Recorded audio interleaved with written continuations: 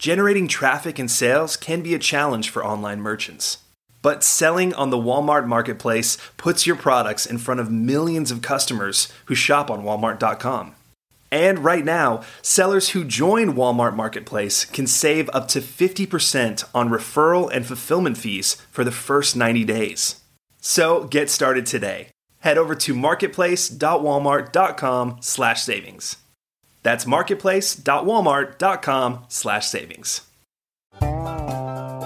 Welcome to E-Commerce Conversations, a podcast by Practical E-Commerce.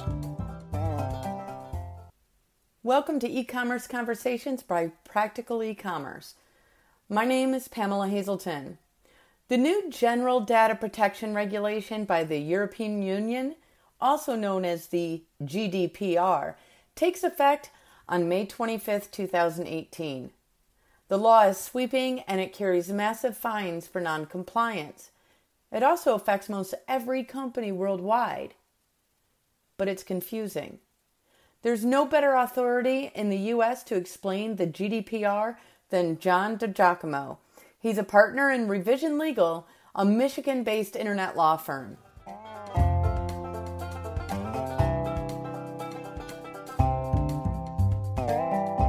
First, Sean, I would love if you would tell us a little bit about yourself. Sure. My name is John DiGiacomo. I am an attorney with Revision Legal. I am the founding partner of that law firm. We've been in the internet law space since 2012. We represent clients ranging from publicly traded companies to even initial stage startups. So we have quite a diverse client base. Our practice focuses mostly on internet or technology-based companies, and it's a fairly litigation-heavy practice. So a lot of what I do on a daily basis is federal court or state court litigation. We have also attorneys that handle patent work, trademark registration, and other transactional matters. So do you actually deal with a number of online stores? Yes, we do. We deal with a lot of e-commerce companies. We've been fortunate enough to represent several e-commerce brokers. Actually, the largest broker in the e-commerce space is one of our clients, and we've been very fortunate to work with them. So we see a lot of e-commerce deals, both from the seller and buyer side, but also from the broker side. So we have had about every terrible scenario happen you could possibly imagine over the course of our short law firm existence. So we have a lot of experience within e-commerce and with entrepreneurs who are operating within that space. The big thing now is a lot of these smaller e-commerce sites, a lot of these business owners tend to kind of procrastinate on things because they're typically 1 to 20 men shops and they don't have a full IT staff to take care of everything.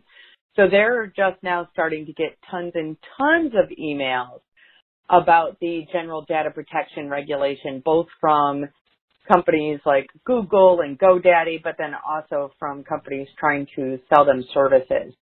So we want to try to simplify everything so that these store owners and managers understand what all of this is.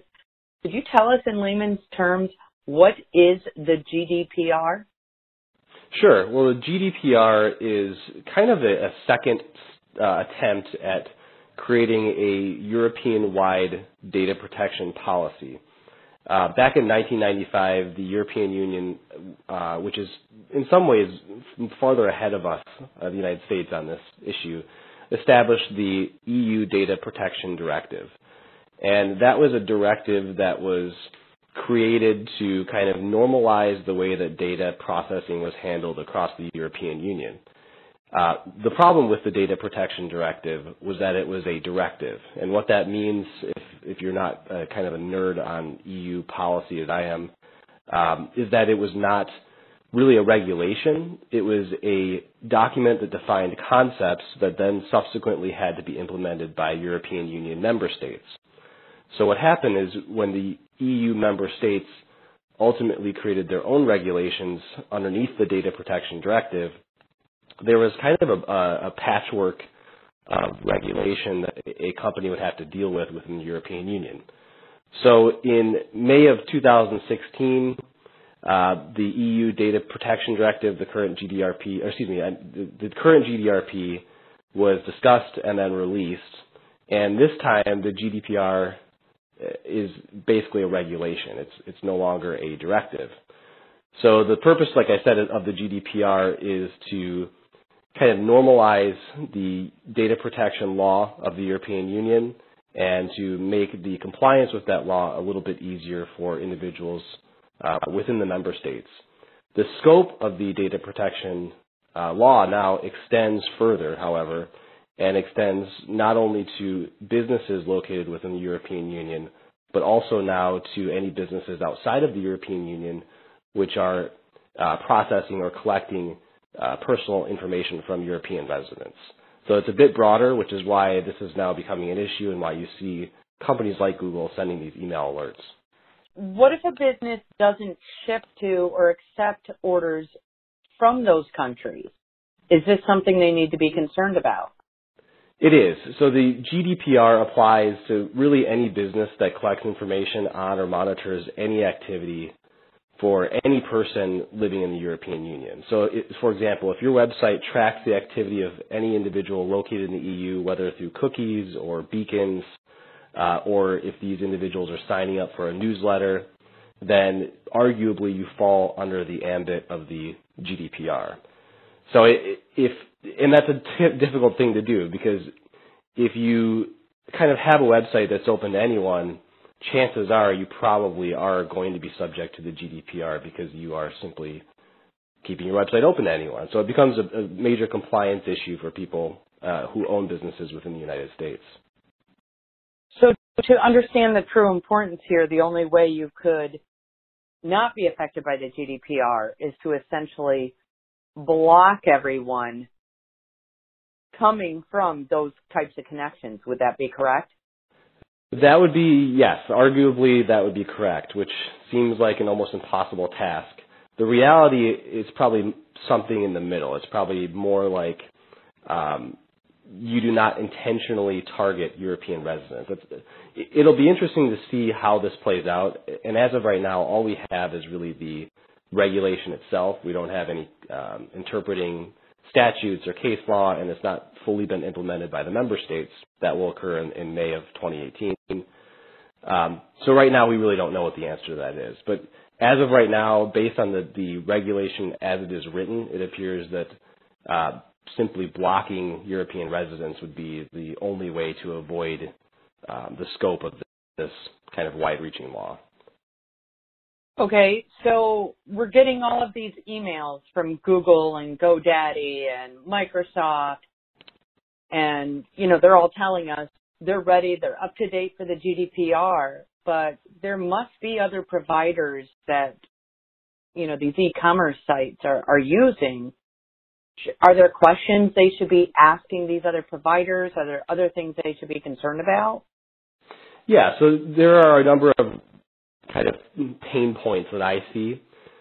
For e-commerce providers, some places might be CDNs, so content delivery networks. They could be upstream providers who are providing hosting services for any type of data that you're using. The real key one is the customer relations management software.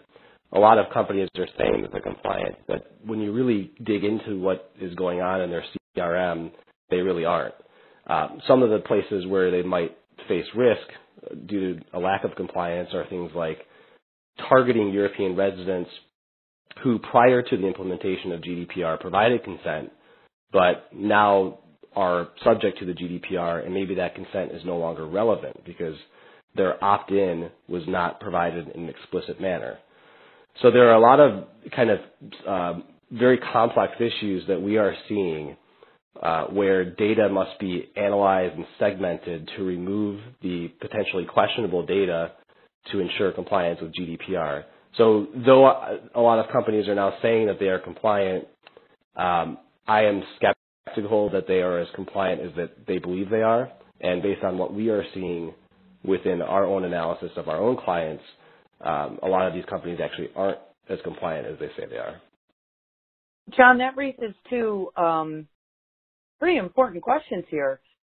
Are you saying that let's say I run a mailing list and I do it through, MailChimp or Constant Contact, and I have people on that mailing list, and some of them are from the countries that fall under the GDPR. Are you saying that if somebody signed up for my mailing list a year ago, before this was put into place, that it's my job to reconnect with them and make sure that they still want to be on the mailing list? It's not only your job to reconnect with them, but the data that you currently have may not be GDPR compliant. Data that is collected under the GDPR has to be proportional, meaning that it has to be only used for the specific purposes for which it was collected. And then not only that, it also has to be stored for only so long as necessary. So if the use case that was conveyed to this user that signed up, let's say, for example, to your mailing list is now over, then the continued collection and use of that data may be in violation of GDPR. Even beyond that, the consent that was previously given may no longer be effective under the GDPR. Under the GDPR, consent has to be given freely. Specifically, it has to be informed consent, and it has to be unambiguous. And what that really means is that it just needs to be provided to the user in clear and plain language and cannot be hidden. So in the past, when somebody would submit, let's say, a lead form to a website, it was enough within the terms of use agreement to say, by submitting to our website, you agree to the terms that we provided, and you agree to our privacy policy that says that we can collect and use your email for marketing purposes. Well, that's no longer the case, and it's no longer acceptable under the GDPR. So if there are some emails of European residents that you've previously collected in that manner, yes, certainly there would be a compliance risk associated with continuing to use those emails, continuing to store that data, and continuing to process that data after the implementation of the GDPR. Now, does this mean we should be going back to doing the double opt-in, or is just that informed consent on the screen where they fill out the form to sign up, is that sufficient? So it really depends on the type of data that's being collected. Informed consent typically has to be very clear and very plain. So what that means currently, we're not sure. But for the perspective of how we're consulting our clients, we're saying don't take any chances. Make sure that the consent is easy to read. Make sure that when the consent is presented, that the user who is consenting knows what they're consenting to and to the use case that they're consenting to.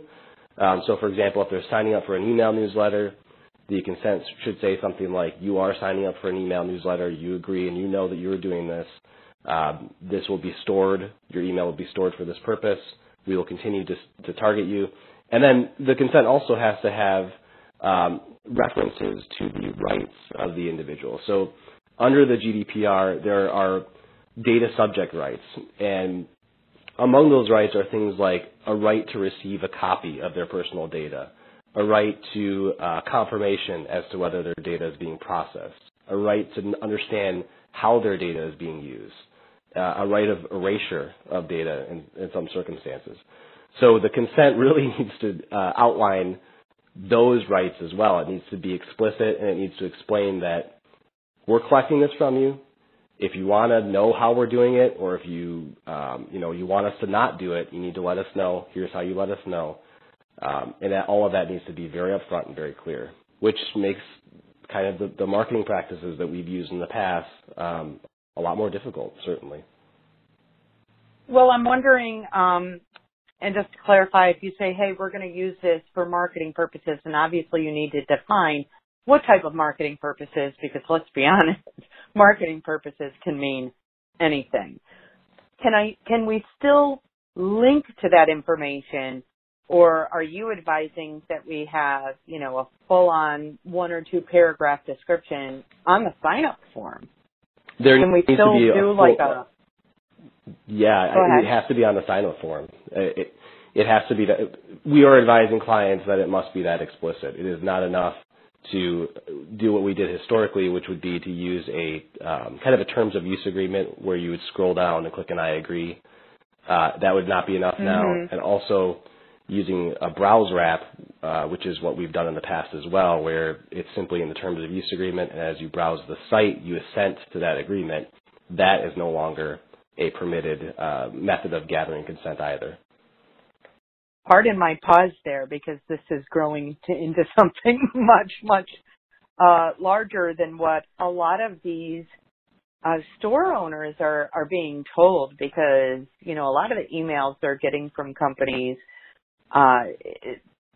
they're really trying to make them feel at ease, which makes it ridiculously easy to just kind of say, oh, I'm not worried about it because I use this company and they got everything covered, and I use this company. But it sounds to me like a lot of these third-party tools people are using are probably not all going to be up to date. I mean, when you go to a website and heat mapping or click mapping, or ones that are just, the swipe in after you've been to the page for a couple of minutes. Hey, what do you think? Do you want to sign up and get our alerts? I mean, those tools are already collecting some sort of information in advance, even if it's just standard visitor information on they've been on this page for this long. But if they're going to target someone based on where they're located, which aids in personalization on a website, then right out of the gate, there's a concern there. So is there a blanket statement that anyone should be including, say, in the footer of the entire website that explains, we may track where you're from in order to provide you personalized content? What can we do about that? So there's really no easy answer to this question. The definition of personal data under the GDPR states that personal data is any information relating to a natural person, such as an identification number, location data, physical, physiological, genetic traits, social identity traits, cultural traits, etc. So it's a very wide-ranging definition. So that even encompasses IP addresses. Now, because the definition of personal data is triggered when somebody is coming to your website, the question is, what do we do to get explicit consent when they come to the website? What a lot of people have done within the European Union, and you may have seen this, and there's really an interesting secondary market of things like WordPress plugins that help compliance in this manner, but every time a new IP address comes to a website, you will see a little pop-up that says, we're collecting personal or personally identifiable information from you. Do you agree? That's what we're typically advising clients to do, except we're telling them that consent, that request for consent needs to be even more explicit than it has been in the past. Again, it needs to be using clear and plain language, can't be hidden, and now there's a requirement that the consent needs to be tracked. So if consent is given, then there needs to be tracking that consent was given that is tied to that specific IP address to show in a compliance audit that consent was freely and voluntarily given. So there's a lot of additional nuances to what has been done in the past that, again, is going to make compliance a little bit more difficult. Out of curiosity here, is your advice that you would be doing that out of the gate before you even looked at the IP address, or only if it's a European IP address? I would be doing it only if it's a well, I'm going to do it either way. And the reason why our firm is going to undertake these practices is simply because we believe that this is the way that the world is going. In light of these recent incidences, such as the Cambridge Analytica scandal, I suspect that we will see a similar data protection law within the United States. Obviously, we have a different social structure than European Union does, and I think our data protection policy will tend towards more of creating economic activity instead of controlling it via regulation. So I think we'll have a looser policy. But as far as best practices are concerned, I think following the EU as a best practice will, at the very least, protect us for what's coming down the road. Now, we're a different case because we have to practice what we preach. For U.S. companies, right, I would try to segment my audience, because if I was a business owner I would be concerned that the competitive cost associated with these extra regulations would impact my bottom line. So if there's a way for a business to segment that traffic in a way that makes sense and a way that doesn't increase compliance costs, I would say that would be the way that I would handle it. Well, not only that, but I can only imagine avid online shoppers would be pretty frustrated if every time they went to a website. But so with that consent, though, would that be just for that one session, or would it be because this person has already understood this or already agreed to this? They're good to go at that point. Is that correct? Yeah. So again, it depends on what the request for consent states. But my perspective on it is, if you were going to undertake this as you're going to say we're going to comply, I would make the choice to say that we're going to collect your IP address so that we know that you've given consent on previous occasions. So I mean, it would be almost impossible. I guess it's not impossible, but it's a huge burden to have to get unequivocal consent, record it, and do it during every session. So I don't know what the answer is right now, but as of right now, my perspective on the way that I'm reading the GDPR is that you can write a request for consent with a scope that's broad enough that will allow for multi-session access to a site while still complying with the GDPR. So what are the actual penalties? Have they listed any penalties in that? So the penalties are huge, and part of the reason that they are huge and part of the reason why the GDPR is such a big deal now as opposed to back in 1995 when the EU created the Data Protection Directive is because no one really took it seriously. So the current penalties are up to 20 million euro penalty or 4% of the company's annual global revenue, whichever is more. So, wow. So it's a massive stick by which the EU can hit you with. For a single occurrence? For a single occurrence. Now, the GDPR has a proportionality clause within it. So the actual penalties that are assessed and the enforceability of the penalty is difficult to estimate because it is based on a fact determination. So there is a set of criteria that a data protection authority will identify when determining what penalty should be assessed against a company that is not compliant. Outside of enforcement by data protection authorities, which are really the country authorities, there are also private remedies. So, for example, if a user believes that their personal data has been used inappropriately, then that user can sue within the European Union the company that has collected and misused that data. If that user sues, the user is entitled to damages as well, so that you can be either hit by the regulatory agencies or you can be hit by the user. Now, a lot of people are asking us, well, I'm a U.S. company, why should I care about this? They're never going to enforce against me. And while I understand the perspective and, kind of the, for lack of a better word, cowboy mentality, the European Union is taking this very seriously, and I think we will see wide-scale enforcement against U.S. companies that are collecting information from EU residents. There's a couple ways that this could play out. One is that, obviously, if you have a company that is located within the European Union, there's going to be jurisdiction over you, and a data protection authority can then make your life miserable if you do not comply. The second is that if you have revenue or payment accounts or any other assets located within the European Union, a data protection authority could then arguably seize your assets or levy upon those assets for the purposes of satisfying a GDPR judgment. In cases that might be applicable to e-commerce owners, companies like PayPal and Amazon have places within, for example, Luxembourg that store money on behalf of their users. So this is a real issue for companies even located in the United States that are utilizing those services.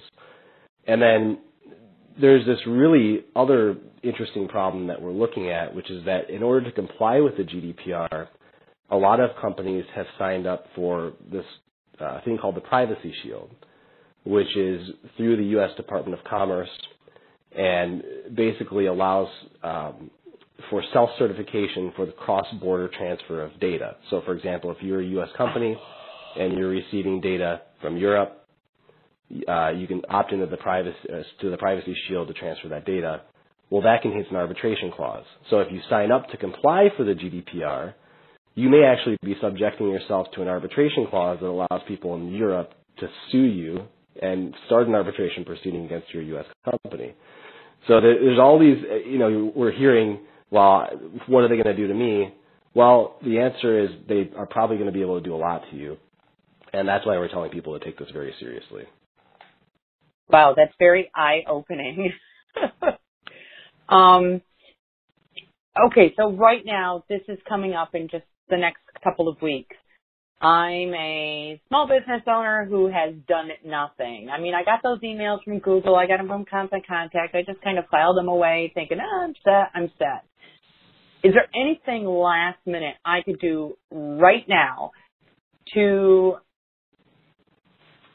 basically better secure my business once this goes into effect? Is there anything I can do that's a quick fix, even if it's kind of a Band-Aid fix, before I really get serious about taking the right steps?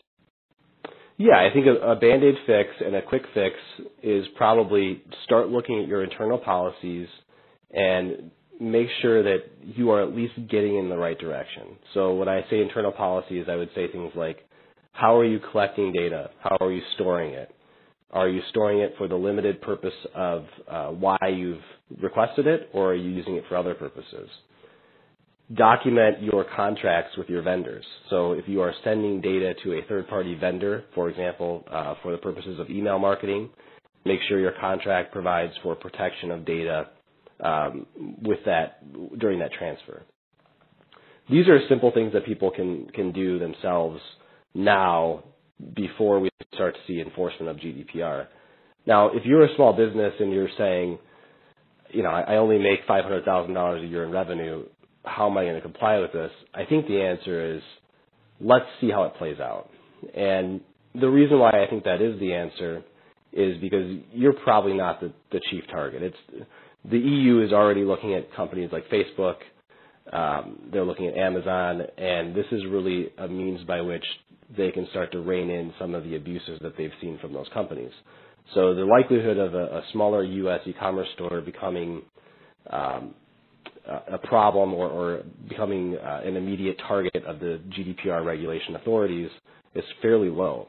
Now, I don't want to say that's great legal advice, because if you are making more money and you're directly targeting European residents, compliance really isn't that hard. It's going to take a little bit of time. And so what we're advising larger companies that are operating in this space is to have somebody analyze your current data collection and use policies, and then we've created a set of form contracts to kind of aid our clients to really comply with these regulations and implement best practices as we see how this develops. So, attorneys are made to make you scared. that's our chief job. And that's not what I'm trying to do, but this is something that should be taken seriously. And even if you cannot comply now, these are things that you should start thinking about very seriously within your business, so that as we go down the line and this becomes a more serious issue, you have at least taken some steps to substantial compliance for the future. So back to that Facebook thing, if I use one of Facebook's embed tools for the like boxes or comments or whatever on my website, who would ultimately be responsible for that? Is it me? Is it Facebook? Or is it both? So the GDPR provides two definitions of people who fall under the scope. One is a data controller and one is a data processor. A data controller is an entity or a person who determines the purposes and means of processing personal data. A data processor is the entity that processes that personal data on behalf of the controller. So if Facebook is processing data on behalf of your direction as a data controller, then you can be held jointly and severally liable so that you can be basically equally as responsible for any potential issues as Facebook is. And that's a pretty big problem because joint and several liability means that you would have to go after Facebook if you ultimately were found liable under the GDPR. So basically, if I have a website where instead of using its own commenting system, if I'm using Facebook for my commenting system on my website, that could be a problem. That's absolutely right. It could be a problem. And that's one of the chief reasons why we are telling clients, take a look at who your vendors are, make a list, and then find out what their contracts say so that you can ensure that there is upstream compliance, so that if you are using some service provided by a vendor and they are representing that they are compliant, there is some contractual provision that ensures that they are actually compliant. So that would mean these social media networks like Facebook, Instagram, any of these that let you embed certain content or have people interact with those networks through your website, even though you're not paying them, they're vendors. Yeah, and that's a real problem because, absolutely. And one of the things that we're running into is Amazon AWS is one of our vendors. And the idea that somehow we're going to negotiate or fight with Amazon over GDPR compliance to ensure that we get a provision inserted into our contract with Amazon is absurd, because Amazon's going to tell us, well, we'll just move on to the next user. And that's a real problem, because if you are a company that takes compliance seriously, then those types of things really need to happen. But if you have disproportionate bargaining power, it makes them more difficult to happen. So in those cases, we're telling clients, just document everything that you've done, make sure you can, to the extent possible, push that liability upstream. But it's a conceptual and business problem that really will probably play out over the next 2 to 3 years, and it'll be interesting to see how it does. Is there any business insurance or related policies that will help small business owners cover any potential claims? Are business insurance companies even looking at adding this into policies? Yeah, I mean, insurance companies will, if there is a way to insure you for something, insurance policies will always exist, and the premium will reflect the risk associated with the insurance policy. So there are certainly insurance policies out there that will cover GDPR compliance. It's going to be more of a question of what does it cost. I've not seen a very reasonably priced GDPR liability rider yet, but I'm sure there's probably one out there now. I would certainly look into cyber insurance for this purpose, and there are some really great vendors out there now that are working in this space that might be able to provide more information on that than I can. But as far as I'm concerned, and I've done kind of self-insurance before for larger companies, there's got to be somebody out there who will insure for these types of liabilities. Well, of course there are. Yeah. It depends on how much you want to pay. I just remember back when the merchant account providers started charging all those additional fees and requiring all this additional testing for the PADSS, and it got so cumbersome and sometimes very expensive for the small mom and pop. It's interesting to see what's going to happen in this respect. Yeah, it really is, and I hope that we can work it out in a way that doesn't hurt business, because obviously Europe, as regulatory as they are, also has an interest in ensuring that they have robust economies. Germany especially leading the way on that, and so I think we'll see some kind of middle ground. I think as of right now, we don't know what this is going to look like. But as we start to move forward and as we see kind of how the regulatory bodies are going to deal with this regulatory issue, I don't think this will be as big of a deal as we believe it is. But at the same time, I also don't believe that it's something that you should not take seriously. Thanks for that, John. Is there anything else that you would like to add? I don't think so. I think the only thing that I would add is simply that This is something that's going to be also addressed in the United States eventually. So now if you're going to comply and you're going to take this seriously, now is really the time to start thinking about it.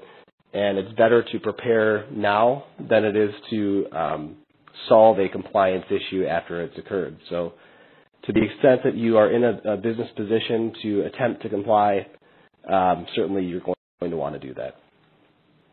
Awesome. John, I really appreciate your time. I know you're very, very busy. No problem at all. I'm happy to do it.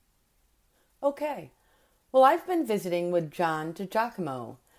John is a partner with Revision Legal, a leading internet law firm. The website is revisionlegal.com. That's revisionlegal.com. John, thank you so much once more for your time.